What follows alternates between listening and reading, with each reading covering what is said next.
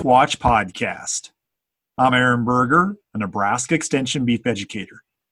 For today's Beef Watch podcast, we will be discussing an article that Dr. Karla Wilke wrote for the April issue of the Beef Watch newsletter titled, What to Do During a Distillers Grain Shortage. Thanks for joining me today, Dr. Wilke. And thanks for having me. Dr. Wilke, these certainly are interesting times, and in the article you highlight the fact that the collapse of oil prices is having a domino impact on the ethanol industry. With the demand for ethanol going down, that price is going down as well, and that's causing many ethanol plants to at least signal that they may be considering a shutdown. If those plants go off production, that's going to have an impact to cattle feeders in Nebraska in that we've been using a lot of that distillers grains to provide protein and energy to cattle with different scenarios, whether that's calves or cattle in a feed yard. Walk through us some things that producers should consider as they think about their options if we should enter into a scenario where they're not able to get distillers grains. So one thing producers can evaluate is what type of protein the animal they're feeding really needs. Distillers grains has a lot of rumen undegradable protein, which is important for muscle growth and structure, skeletal growth, and milk production. A pregnant cow that's not lactating yet actually just needs a nitrogen source for the rumen to help the microbes in the rumen digest poor quality feed. We've historically been using distillers grains for those cows because it's been very economical to do, but that cow does not need necessarily that amount of rumen undegradable protein at that point. And that's one class of animals that could maybe go on to an alternative source of protein. And another thing that we can consider is cutting back the rate of gain on backgrounding calves. Distillers grains has always been a very good supplement for us because it provides rumen undegradable protein and a lot of energy as well. But with the market downturn, people are considering holding cattle longer, so we could move our growing calves to a slower rate of gain, reducing the need for the amount of distillers that we have been feeding. So there are some alternatives we can discuss. As we think about those alternatives, in some cases, people have some supply of distillers grains on hand. What are some strategies they might think through in terms of where they use that distillers grains that they still have, and maybe how to stretch that out to make it go as long as they can?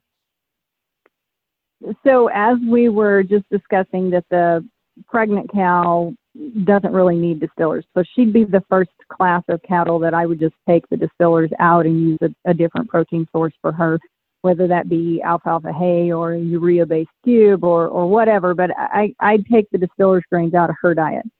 As we were discussing, we could cut back on the distillers or even take it out of a growing calf ration if we were willing to go from maybe a target of 3 pounds a day to 1.5 pounds a day gain on some backgrounding calves that we were just going to hold. So we could either cut back or cut out there. A class of cattle I'm a little concerned about would be the lactating first calf heifer, who is very soon going to be asked to go out and rebreed again. And she has a pretty high requirement for both protein and energy. And I am a little concerned in meeting her needs without that. And so she would be a class that I would try to save some distillers grains for.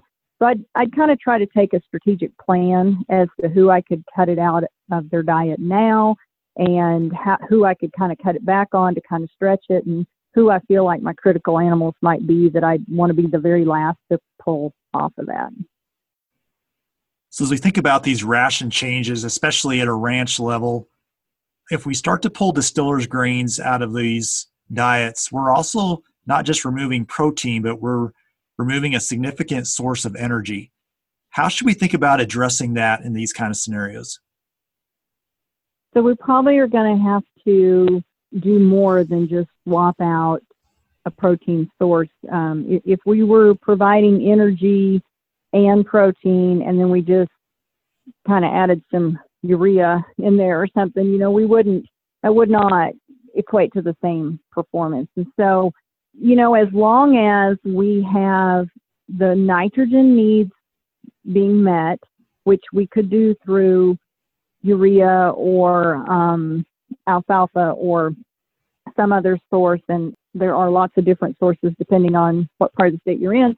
But we could add some corn as long as that nitrogen is being available there. We could include some corn silage into the diet to increase the energy in place of some of the hay. And so there's not going to be across the board substitutions, but there certainly are some other commodities that we could work into the diet to kind of help us bridge those gaps in the protein and energy requirements that we used to meet with Distillers. For folks who are considering bringing in some urea as a nitrogen source, what do they need to make sure they have in place in their ration to make sure that that's utilized effectively? Well, I think that a good structural carbohydrate source is part of that, but the ability to mix that well, and that may be a ground corn carrier, and then an ability to weigh that out effectively could be important. Sometimes there are companies that, sell a liquid supplement with some urea in it, and so that might be an option to use something like that in place of that. But again, some kind of good digestible structural carbohydrate is pretty important. If you are just feeding urea and some really, really poor quality forage, those animals may not perform to your satisfaction. As folks think about comparing different protein options to substitute or replace Distillers grains, what are some things they should think through in evaluating those protein sources? So one of the things that we have talked about, especially for people on the eastern side of the state, is just a whole soybean. And there are some limitations to that, and because of the fat content in them.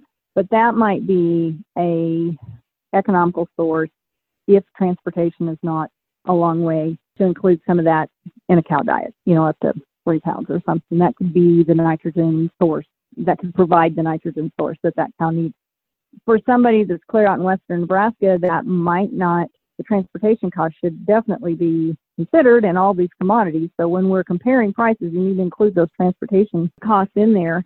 If there's somebody that's got some field peas in a bin somewhere, that might be a good time to pull those out and use them. So again, the cost of that, transportation or handling, storage of those, if I get something different, do I have a good place to store it, that kind of thing. So those are things to think about, what you're going to use in addition to just can I get it, is can I handle it, and what's it going to cost to get it here. The other thing that can be kind of confusing is one supplement may cost X and another one costs Y, and they have different amounts of protein in them. So trying to get those on a comparable level can help producers quite a bit decide which one's going to be the best buy for them. So what you need to do is take your price of your commodity on a ton basis with your transportation costs included into that ton. So if it costs you $200 to pick it up at the factory, but they're per ton, but there's $15 a ton in transportation, go ahead and tack that on first. So get that cost, and then find out what the dry matter or the moisture content is of that. So if it's 35% dry matter, 65% moisture in it, then we're going to take that $215 that we decided that it costs, divided by 0.35. So that's the decimal value of that dry matter. That's going to give us the dry ton of feed that we're getting. And then we're going to take that number and divide it by the protein content of that feed. So then if that feed was 30% crude protein, then we're going to say divided by 0.3. So we're going to use the decimal of that. And that tells us how much that commodity costs per ton of dry crude protein. And then we can do that to our alternative source, and then we can compare those and see which ones may be the best buy for us on a protein basis.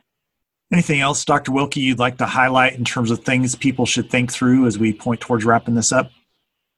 I think that it's really critical that people understand that it's not simple to just do a straight across the board substitution. I'm going to take out 3 pounds of this commodity and put in 3 pounds of this commodity. And so while extension personnel are not necessarily conducting meetings right now, we are available through email and phone calls, and it would probably be a really good idea to just get some feedback from someone that can help you make sure that if you make this substitution that you put in the right amount, or that you don't overfeed something that, as we were talking about soybeans and having fat in whole soybeans, that you don't go over the limit on that, some different things like that. And then just to make sure that those nutrient needs are actually being met, would probably be a good idea to get analysis on your hay sources that you do have, analysis on any alternative commodities that you're going to get, and then work with somebody in extension to help you make sure that that diet that we get put together will meet the needs of the animal. Thanks again for joining me today, Dr. Wilke. Thanks for having me. For more information on the article that was discussed in today's Beef Watch podcast, I'd encourage you to visit the beef.unl.edu website. At the website, you will be able to find additional information on this topic.